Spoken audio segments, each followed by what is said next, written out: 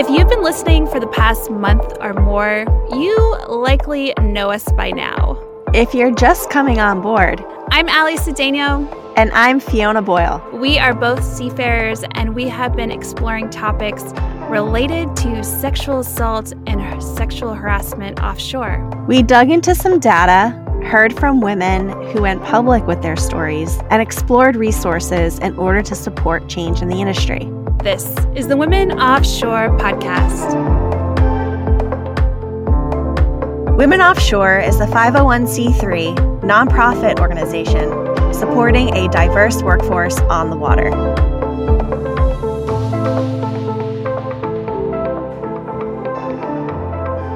Before we begin, we wanted to say that if you have been a victim or a witness to sexual assault or sexual harassment, you are not alone and can take action today. We encourage you to report such matters to your employer, academy, school, or union as per their guidelines. For example, this may be your HR partner, captain, or designated person ashore. It can be hard to speak up, but it is a necessary step in seeking help and breaking the cycle of sexual assault and sexual harassment. Hey, Fiona. Hey, Allie. Can you believe our mini-series is over with? It was such a whirlwind. I was just tuning in every week. Couldn't wait till the episodes dropped, honestly. And I'm just so thankful for all of our guests, all of our listeners, people being open to hearing the conversation. And it's just amazing to me that there's so much more content out there or people we could have interviewed. You know, I felt like Sam could just keep going on because there's so many people that are passionate about this topic and there's not enough time in a day to record or to discuss. But I hope that the conversations are ongoing on vessels around the world or with family and friends and colleagues, and that the conversation continues. Yeah, absolutely. I'm so grateful as well for everyone who's tuned in, and we've seen a huge uptick in the number of listeners for this series, and shows that a lot of people care about this. They care about this topic, and they probably want to see some things change in the industry. Yeah, definitely. I know I was taking notes as much as I knew, what we were discussing. I was listening back to it and I was learning something new every time. And I hope it's inspiring and invigorating to continue change and continue the momentum throughout the year. And, I'm thankful that there is an awareness month for sexual assault and sexual harassment conversation. And we have a lot of room to improve in our industry. And I think we're just moving the needle ever so slowly, but we're moving it. And it's because of opportunities like this to discuss it. So thank you for making it a top priority for Women Offshore. Thank you. Thank you for all your help. We started working on this, December, January? It's been a while, and it's been great working with you on this. I think you are a great podcaster, and I've enjoyed the process, even though it's meant hard conversations, right? And it's meant digging into a subject that it's just so difficult to talk about. And it was a journey for us where we learned a lot as hosts of the show and exploring resources and sexual assault and harassment in the industry. So today I wanted to touch base with you to recap a little bit about what we learned in this series. And we also have a special guest with us here today. Hi, Andrea. Hi, I'm Andrea Morrison. Hi, Andrea. Welcome to the show. We are so glad you are here and a guest on the podcast. Would you mind introducing yourself? Sure. Thanks for having me. I'm excited to be here to discuss this with everybody. I graduated from Kings Point in 2010. Immediately after graduating, I went and sailed on oil tankers for roughly 7.5 years. And then I came to more of a shore-based shipboarding role in 2017. And currently I work for an oil major for HSSE and Incidents. I sailed as chief mate and I have my unlimited master's license. And I've had varying experiences across the industry, from really good to really interesting, for lack of a better term. And I'm excited to be discussing these things with you today. Yeah, thanks so much, Andrea, for being here. And I'm sure people have put it together now that Fiona, Andrea, and we were all at the U.S. Merchant Marine Academy together. We graduated in different years. Go Mariners! It's great to have you here with us, Andrea, as a listener, someone who's been listening to the show, to give your input. How long have you been listening to the Women Offshore podcast, though? We started in 2018. I've been listening off and on when I was able to join it when I was an on-board vessel. So pretty much off and on since 2018, since you guys started. Yeah. Looking back over this series, I want to start out by asking each of you, were there any things that surprised you? Well, I'll have to caveat first with the fact that I've been talking with my family, and I spoke with my mom. She was just so amazed and blown away with Safer Waves with the first episode. And she's like, Fiona, Becky was talking about, someone going into a room with a key and having to worry about being able to sleep at night. And I was like, yeah, Mom, there's personnel on board vessels that have the master key to the ship. And she's like, what is this about? How does this exist? What is this? And I really appreciate the fact that Becky's conversation allowed people that aren't seafarers, are to also engage and become more aware of the shipboard experience. So that really opened my mom's eyes to the fact that there's a master key. And that I appreciated because it sparked a good conversation with family. And, being in the industry for so long, they've always been supportive, but not anything specific that we would talk about keys or any of these things. And how Becky shared about, even just assault with being thrown across the control room. Yes. That point, especially that. Yeah. That was powerful, right? And really powerful. The fact that violence gets downplayed as harassment. Right. Yeah. And there was something else she said so well about how you're living with these people. And she describes the day and how you'll be around someone all day and going to meals with them, and they're harassing you and you can't get away from them. And then, you go to your cabin and they may have the master key and get into your cabin at night. And then you're going to go see them at breakfast and you can't get away. And this past year with the COVID pandemic, I've thought about seafarers who might be on a vessel and they can't get off their ship, right? So they have these gangway up rules, and people who are working on vessels are stuck on board for much longer than they're used to. And imagine being harassed by someone and you're not there for your normal contract, maybe, or your normal hitch. You're there for much longer and you don't know when that's going to end. Right. Yeah.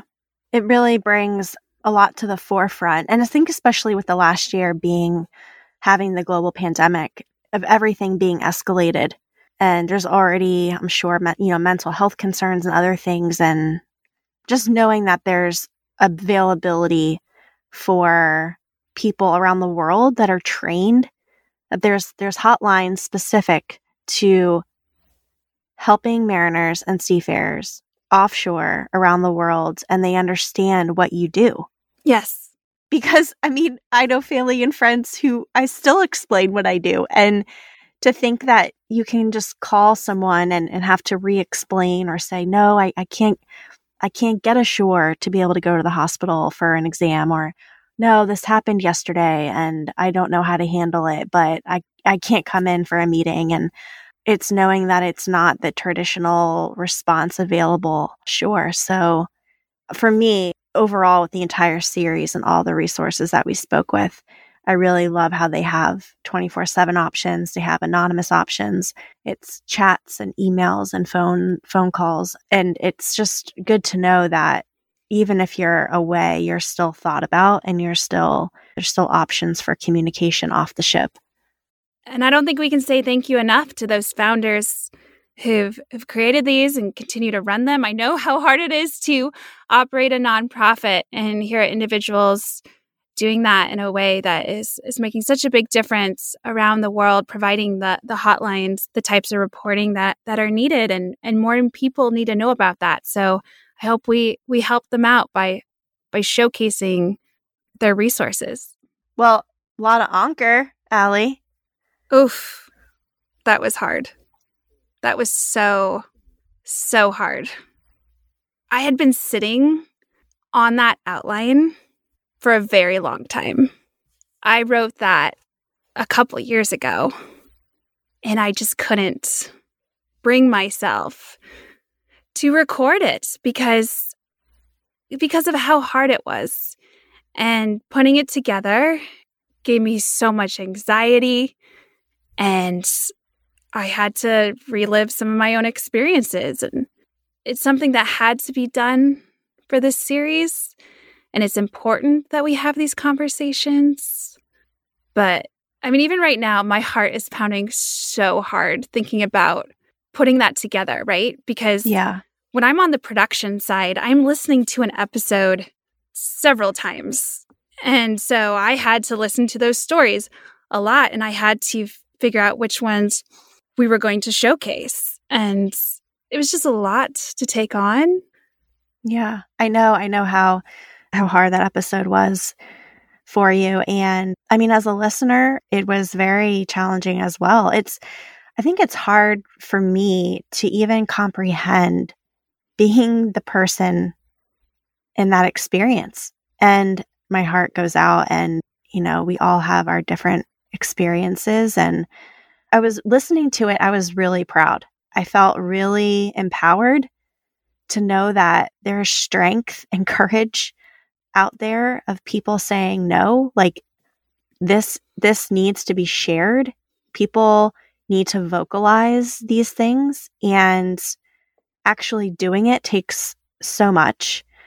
Like, the power of the spoken word, when you listen to it, and the fact that they talk about the Anchor Away video and the Fair Winds project and what they're doing and keeping the conversation ongoing. It's like, what can we do? And it just makes me think a lot about it.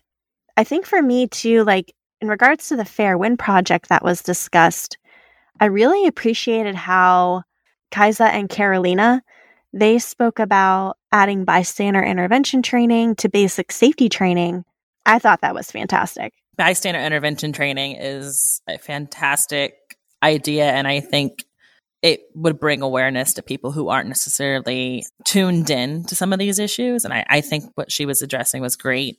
Especially, I know I've mentioned this before to other people, that you don't know until you don't know what you don't know, and then you can't unsee something once you see it. And I think that'll help motivate the conversation, is to introduce this to people who don't necessarily see it all on the daily basis. Yeah. And I know even in the episode with Dr. Jairus, she also mentions, her and I discussed bystander intervention. And I know in my past training in regards to sexual assault prevention and response, just learning about the bystander effect and how, others think that someone else is going to do something. So there's a group of people and they witness something wrong happening. They're like, oh, someone else will take care of it.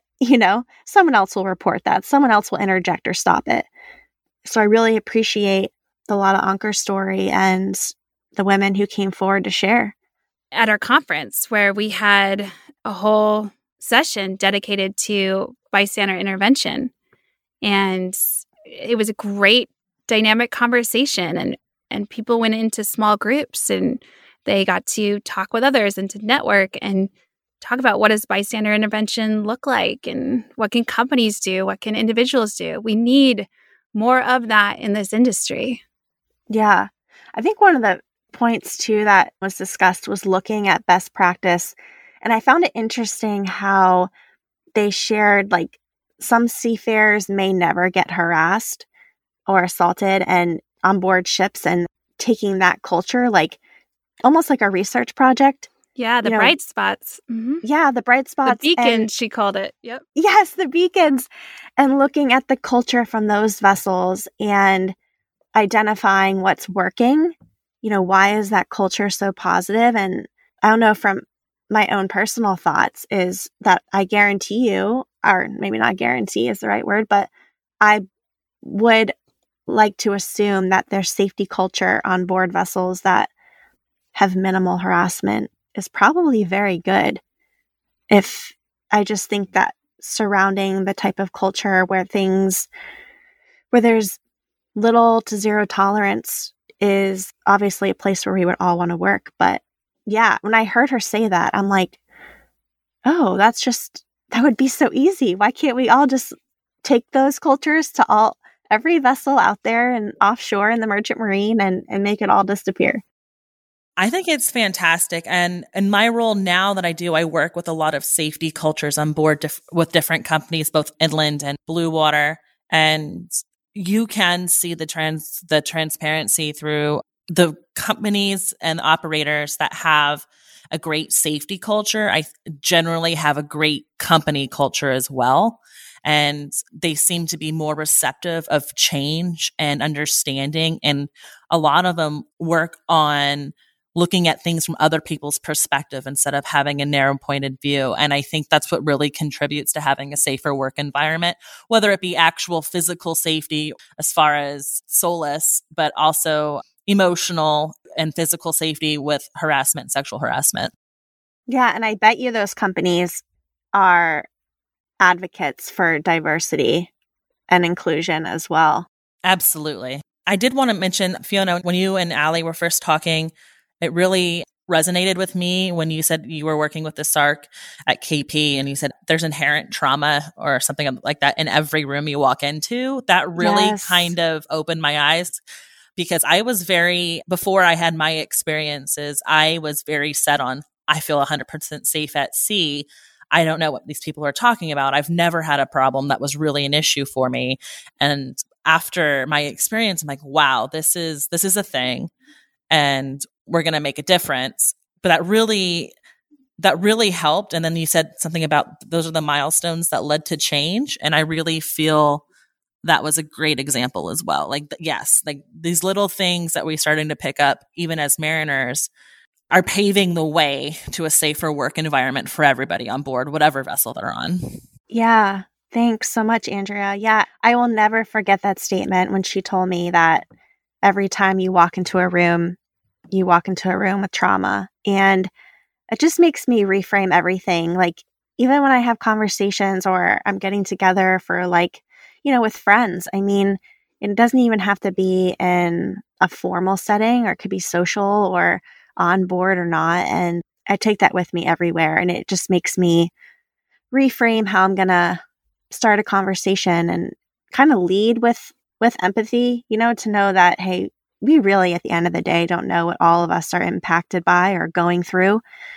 And I know I've been on board where, my watchstander will have a bad day, or, typically I found after you get underway, it's either someone's in a really great mood or not in a great mood. And you can tell from working and living with people when they're off.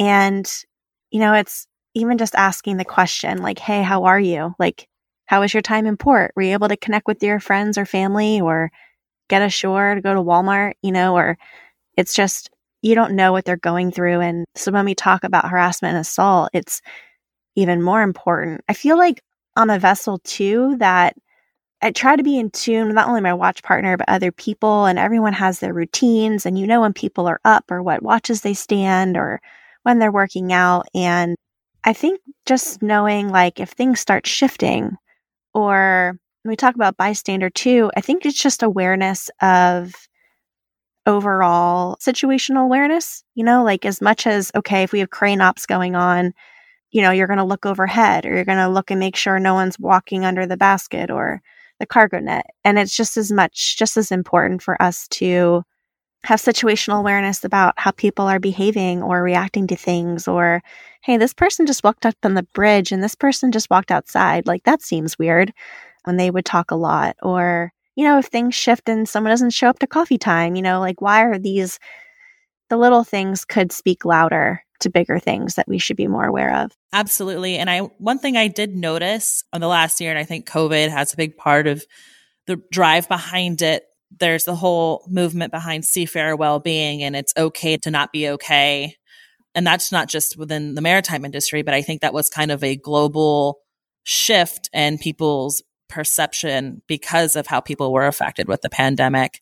Yeah, the focus on seafarer well-being and to really promote the safety culture and the emotional safety culture on board vessels is starting to pick up a little bit more and is starting to propagate throughout the industry across the globe and not just regionally. And the next up, we had Dr. Jarris's episode. She was amazing. Her background, I've met her working in the industry, and she just impressed me so much. And I just love when people have their own professional expertise and then they're also linked to maritime. I'm like, oh my gosh, you're like a jewel and so unique. And I think one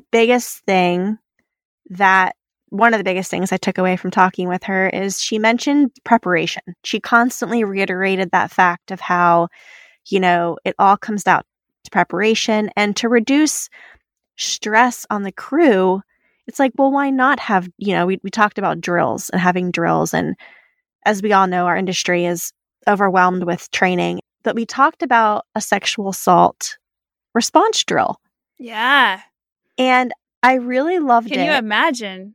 I know. And it makes me think like, okay, yes, it would be another drill, but I think it's so different because one, as we discussed, like the medical PIC isn't trained on what to do in regards to something sexually related. If it's a all hands response where it's a really bad situation and,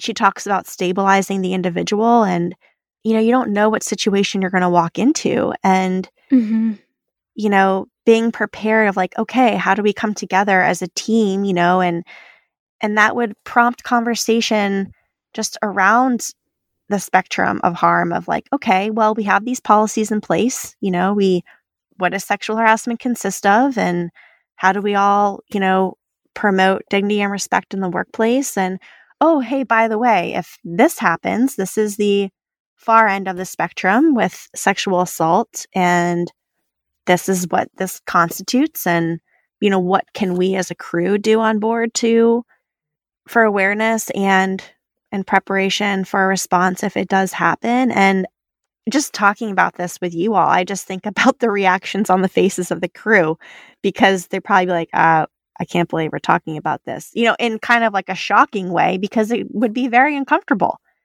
I don't know, from your experience as chief mate, Andrea, like could you imagine having those safety training conversations specific to sexual assault or to be hosting or preparing for a response drill? I think it'd be very difficult. One thing I did make sure of as chief mate, I was very fortunate when I was sailing as chief mate to have a wide variety of people on board. I had a couple female cadets. I had a couple female third mates. I had people who were included in the LGBTQ community.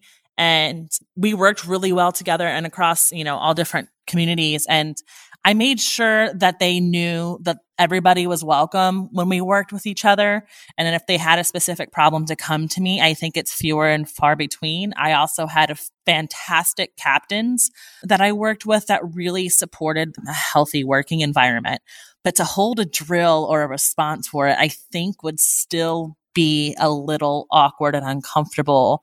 I'm sure all three of us remember doing the drills for Solace where you have to tie somebody to a floating backboard or something, and it gets uncomfortable because you have to put your hand on their leg and strap them down. I just imagine that comfort level decreasing even more trying to discuss how to respond to a sexual assault, sexual harassment on board a vessel. But I think the majority of our industry is slowly working towards accepting that, but having a drill would just be mortifying for a lot of people or very uncomfortable. And right. It's definitely going to be a big hurdle to jump once if we can get that to be part of a mandated response. Yeah, it makes me think of, there's a quote, like failing to prepare is preparing to fail. I really appreciated how Dr. Jarris just kept going back to preparation. And she's like, well, the first time you should be looking at a checklist isn't when there's the actual emergency. Mm-hmm. That was powerful. Yeah, I really appreciated that. And it's true. I mean, right. And sometimes, like you said, you have to prepare to be an advocate, maybe not even for yourself, but for other people. I do remember a couple of times where I called the DPA about a concern I had on board a vessel, and it was handled, in my opinion, properly. And the situation ceased because they addressed it, but it was still uncomfortable. And I didn't like the way a certain person was treating somebody on board, and they were too afraid to stand up for themselves. But at that point, I wasn't comfortable working with the other person on board. So I made sure that somebody shoreside knew about it because it was affecting that person's performance review, which was unfair. Let's talk about Sea Code. And I want to give a huge shout out to Shell, BIMCO, and Haifa for putting this hackathon together, this contest to bring people who are passionate about supporting women who work on the water through this experience to use innovation for change. And Sea Code was the winning idea, and they're expanding on that. They're creating something, and it's so exciting. The people who are behind the contest are listening. Thank you so much for doing that. And we had mentioned during the episode how we need more of that. And I really hope you will do more of that. And we'd love to support that effort at Women Offshore.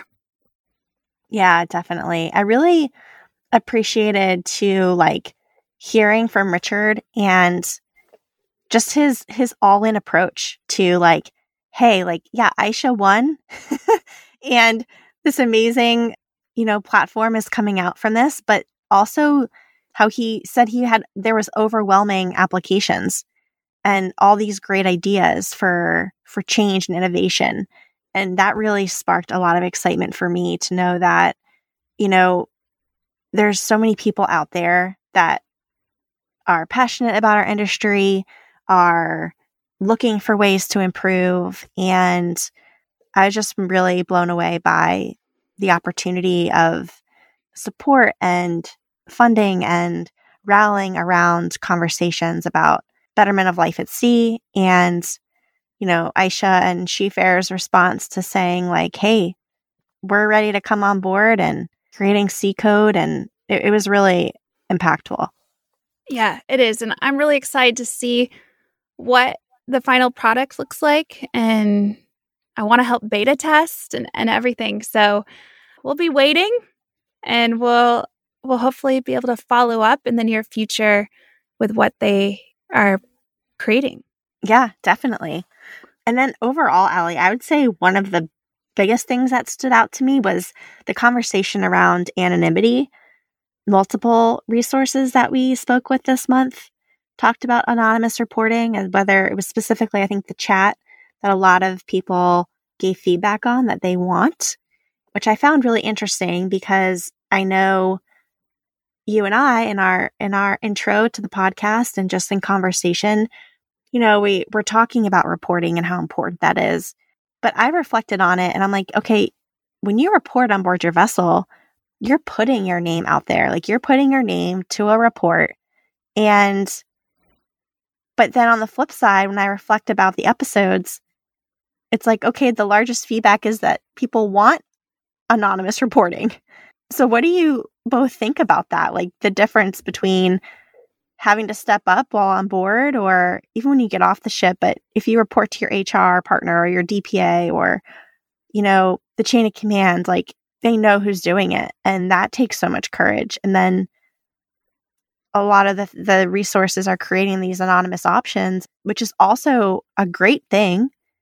But I just found it was very interesting of the different dynamics that are out there and how we should navigate that moving forward. What do you think? I can tell in my own experience that reporting and attaching your name is a very difficult decision.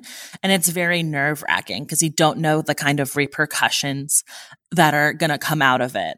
If the best thing I did learn about attaching my name to this, I made sure people that I was close to knew the situation, and I spoke to them and other women in the industry. And you guys probably wouldn't be, but a lot of people would be amazed at how much support I got from other colleagues, from other mariners, both male and female, that really really kind of held me up for the few difficult months after I decided to make that report. Anonymity is a great tool to kind of show the trends and where things are going and what kind of issues, the leading issues that we have involving sexual assault and sexual harassment. And if somebody is not comfortable reporting and attaching their name to it, that's their decision. Eventually, and I think this is why this is such a big part of our progress here with you guys having this series, people are going to feel more comfortable. The more we talk about it, the more normalized it's going to become, the more accepted it's going to become. Absolutely. And that's, the Me Too movement. A lot of people have their own opinions on that. But one thing is one person stood up and said this happened, and somebody said, well, if they can do it, I can do it. And I think the more we talk about it and the more we say, hey, this is happening, this is what's real. Yes, it's 2021. And yes, there's still some people living, in the 1960s. But if we don't talk about it, we can't change it. And reporting it anonymously still encourages the talk. It might not force a change directly, but that's fine. That's their decision. You can't ever put yourself in somebody else's shoes and get upset with them for not attaching their name to an incident.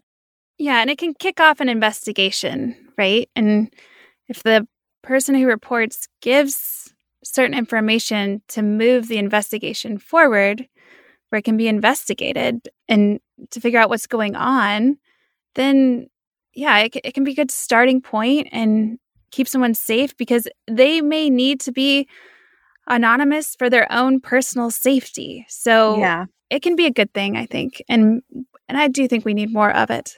Absolutely. And if companies have anonymous reporting or any other initiatives, and they can ask, what type of vessel you're on, or what part of the industry you're in, or if you're even brave enough to disclose the corporation you're working for or who you're working for, it might not always be a corporation.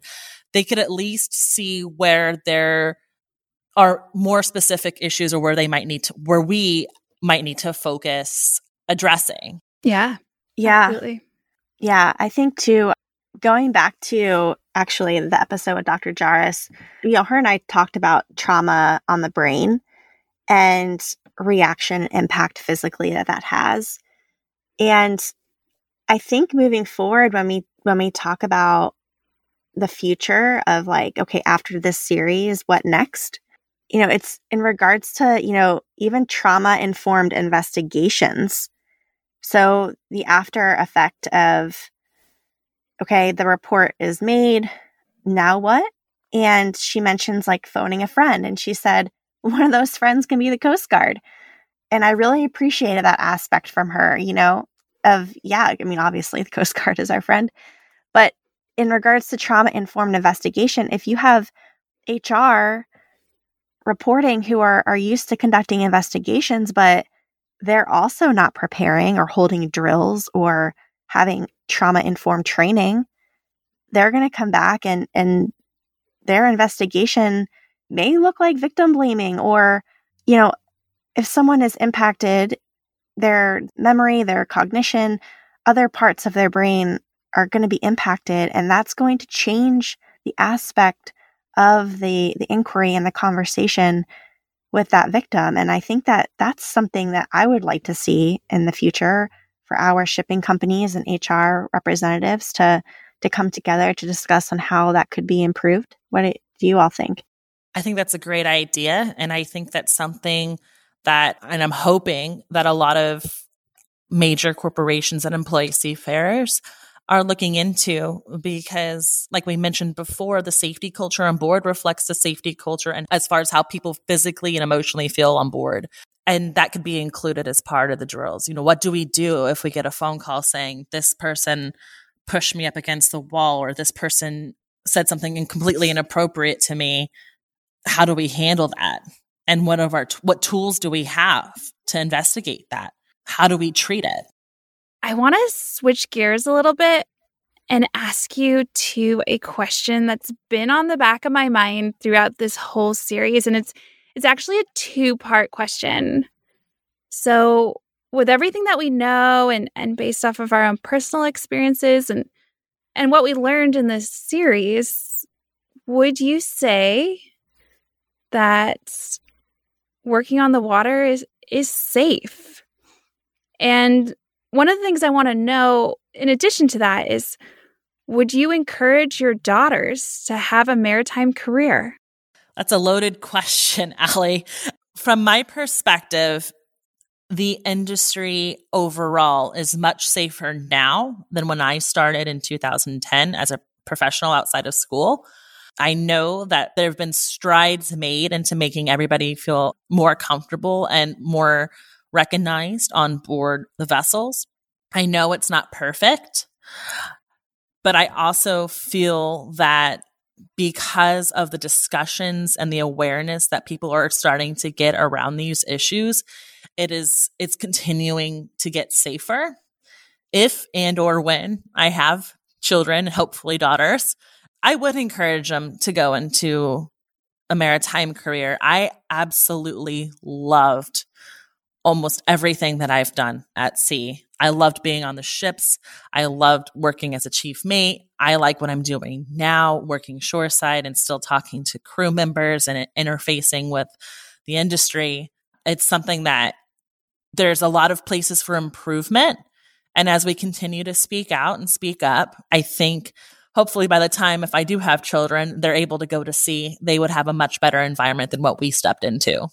So when I think of safety, I automatically think about shipboard practices and safety compliance and safety management systems. And that's where my mind goes. And I've been fortunate to have great workplace culture afloat on my vessels. And when I think about it, if I was to do like a root cause analysis type thing here, it comes down to every single person that steps on board that ship and the level of safety that they're willing to bring to the table. Because if we're not all willing to come on board fully present, fully in the game, fully ready to look out for a fellow seafarer as well as our own safety, then what are we doing there? And I think there can be complacency. I think the mindful aspect of time at sea and work and rest hours and all those things are vitally important that contribute to overall safety. And I know with the mental health aspect of what's going on now with COVID, like you had mentioned with Gangway Up and other things, I think just knowing that when you go in, you take a contract, your set amount of time. And then if there's an open-ended amount of time that you're going to be on a ship, I mean, what that does to your morale and everything else, it's just, I think that can also start triggering like a downfall of being focused on the task and the duties, which could reduce safety. And in regards to what we're talking about this month, in regards to sexual harassment and sexual assault, I really go back to kind of what Becky was discussing from Safer Waves. And, there's so much out there. There's bullying and just inappropriate conversations. And, it's like no one wants to work in an environment and live, because what we do is so unique, and be in a workplace where you're great another day, like, have to see that person again, or gosh, I have a 12-hour watch and, that person on your watch is harassing or assaulting you. That is a direct correlation to if a vessel is safe or not. And I think it's only prudent for every person on that vessel, the shipping company, whether pilots come on board, you're supposed to do master pilot exchange, but also bridge resource management goes back to including the pilot.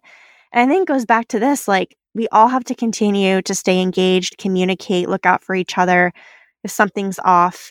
A captain of mine mentioned a quote or a statement, and I really found it interesting. It was, it's not a vessel that's going to be unsafe. Like if we work on a tanker like I did, it's not the inherent nature of the cargo or the ship that makes something dangerous or unsafe.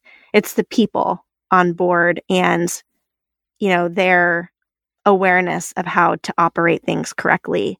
And I really find that for me, I can apply that to this conversation, because if someone's coming on with being closed-minded to talking about harassment or assault, then that's automatically going to spark a culture of other people believing the same or not wanting to hold the conversation either. So I think for me, like when I see women wanting to come into the industry, people's sisters, daughters, wives, cousins, aunts, I am very empowered by that. And I definitely, when I talk to young people, and if they're coming out of high school and interested in what careers to pursue, or just what I love is seeing too, like at the state maritime schools when, they have a career change and they want to come to sea. I love it. I love seeing that. And I definitely would recommend women to join and to continue to pursue the career, because I think as much as the three of us are having this conversation and all of our listeners are tuning in, that's just what we need. That it's going to be the boots on the ground, face-to-face or Zoom conversations to talk about this. And that's the only way we're going to further to better our maritime industry. I think the industry is safe overall. I think there are individuals out there who make it unsafe. And this is a conversation that I think should continue on. And one of the things that we talked about in the beginning of this series is that even though it's 1 month a year, Sexual Assault Awareness Month, the conversation shouldn't stop. It shouldn't stop because we need more of this. We need to normalize it like we've talked about, and we need to continue to spread awareness. It is disappointing that we have to continually spread awareness about this, and it's exhausting, but it is necessary. And so you'll be seeing more resources like this at Women Offshore. Yeah. So Allie, I'm gonna pose a question for us. I know our series focused on awareness, and we've dug into some data. We've explored Me Too and victim support on ships.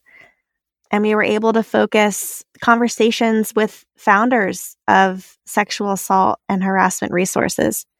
For me, I think the beyond awareness conversation is so important, because now what do we do next? And in talking with both of you, what more can be done?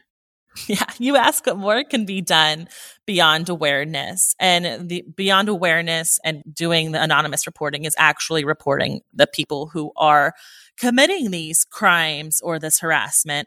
The Coast Guard, unfortunately, does not have a standard reporting tool to report people that are credential holders for these kinds of violations, whether it be physical altercation, harassment, or just verbal abuse or psychological abuse. There's no consistent way of reporting it. The Coast Guard does have caveats in our CFR, 46 Chapter A, Subchapter A, 46 CFR for misconduct. And it's a very broad definition of what misconduct is. But as a credential holder, you are expected to uphold the laws of the United States. You take an oath as a merchant mariner, no matter what.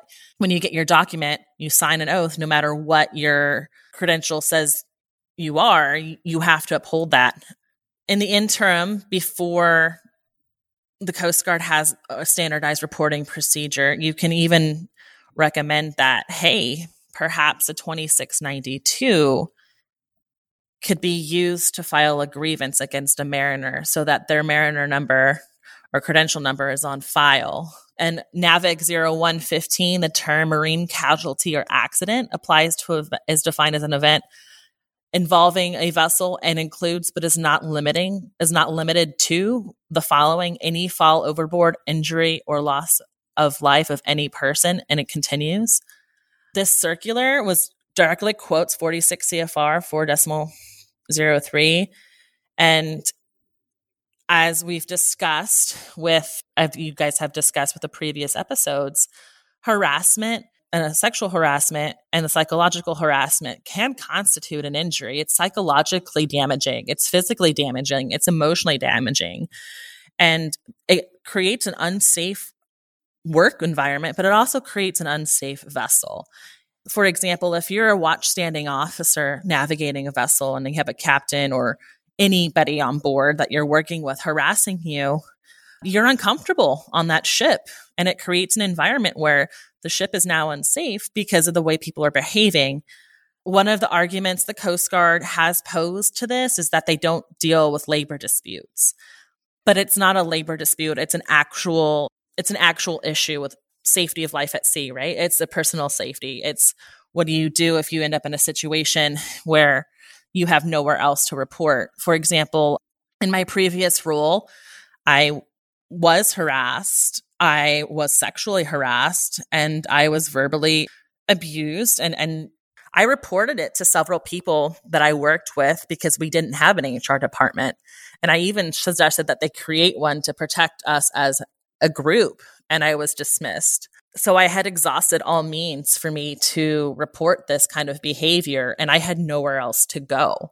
So something like this, something where you have a consistent way, a standardized way of reporting any type of harassment that by a credentialed mariner, it doesn't matter if they're an officer or not, would have been a route that I would have taken. People who are consistently mistreating other mariners shouldn't be the one bad apple that spoils the whole bunch, for lack of a better term, on board a vessel or in a working environment. A lot of times, if you report to HR, sometimes they remove both the victim and the perpetrator off the vessel. So now it's punishing the victim. And the person who commits the crime or commits the act is simply moved to another vessel, is asked to resign. And if they're unionized, they can just get on another vessel. And it's never reported on what really happened.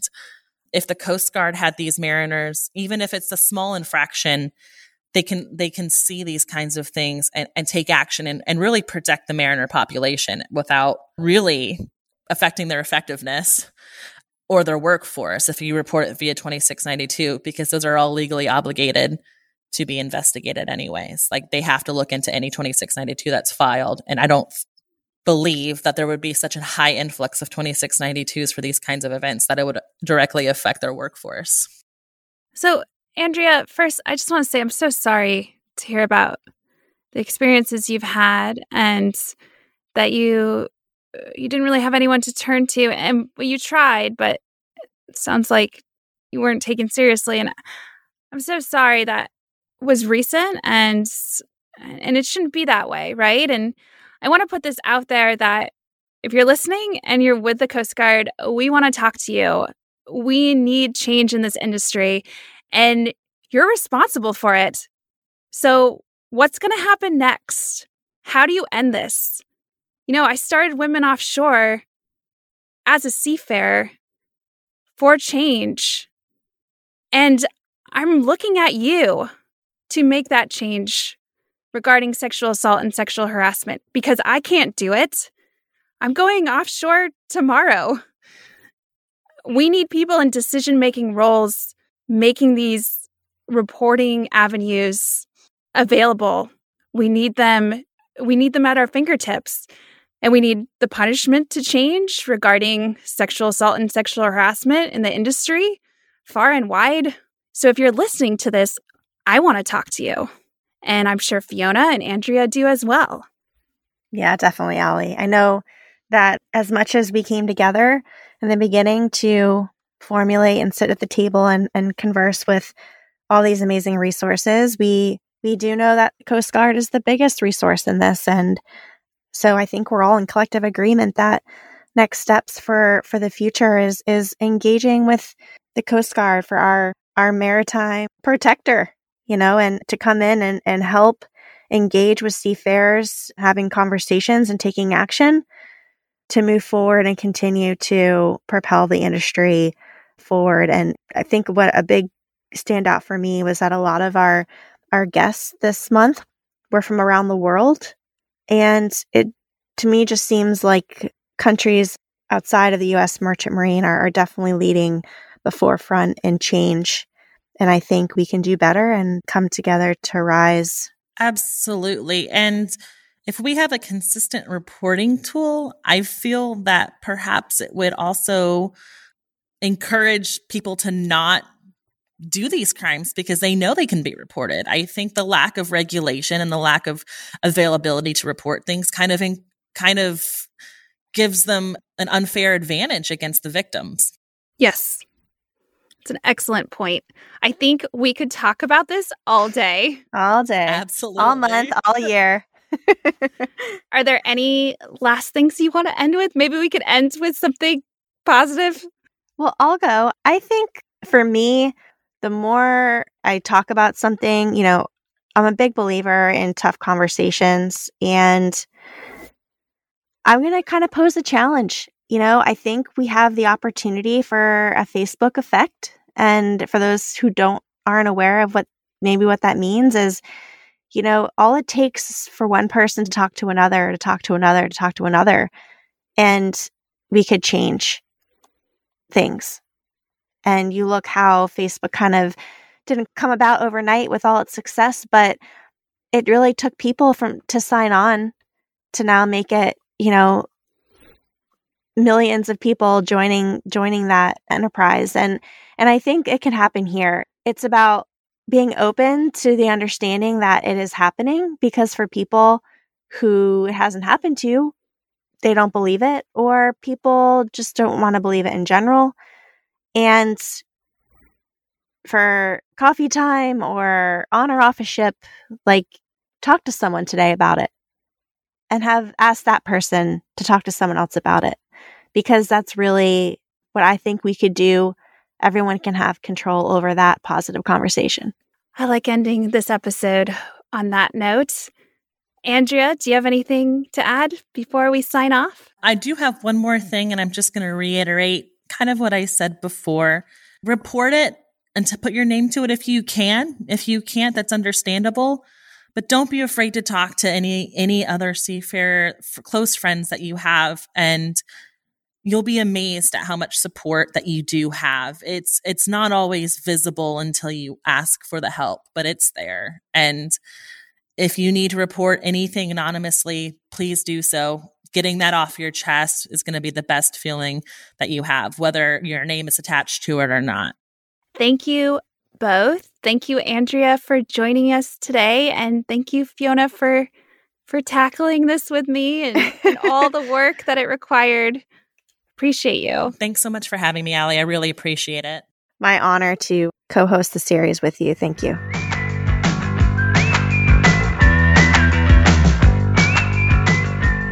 Before you go, here are some events on deck from my colleague Savannah at the Oil and Gas Global Network. Hey everybody, it's Savannah from OGGN, and here are the events on deck for May 2021. This month we have 4 events, but if you'd like the full list, you can click the link in the show notes to sign up for our online events newsletter. We send it out every month, and it includes more info about the events I talk about here. We even include events that occur 2 months ahead of time, so if you're interested in always staying in the loop about oil and gas events, make sure to check that out. First up, we have our in-person event, which is the 20YPO's Networking Mixer at the Houston Club on May 25th. Next, we have our 3 online events, the Post-Industrial Summit Series from May 4th to June 22nd, the Data Fabric and Data Ops webinar on May 5th, and the Maritime Career Day hosted by Women Offshore on May 21st. Other than these events, OGGN has a live stream this month titled Identifying and Evaluating Advantaged Oil Projects on May 5th. So make sure to check that out on our Facebook, LinkedIn, or OGGN.com for more information. You can also find more information about that or any of the live streams or events we have coming up, also on Facebook, LinkedIn, or OGGN.com. If you have any questions about these events or any of our shows, make sure to reach out to me through my email in the show notes. That's all for May. I hope you guys have a great month, and thanks for tuning in.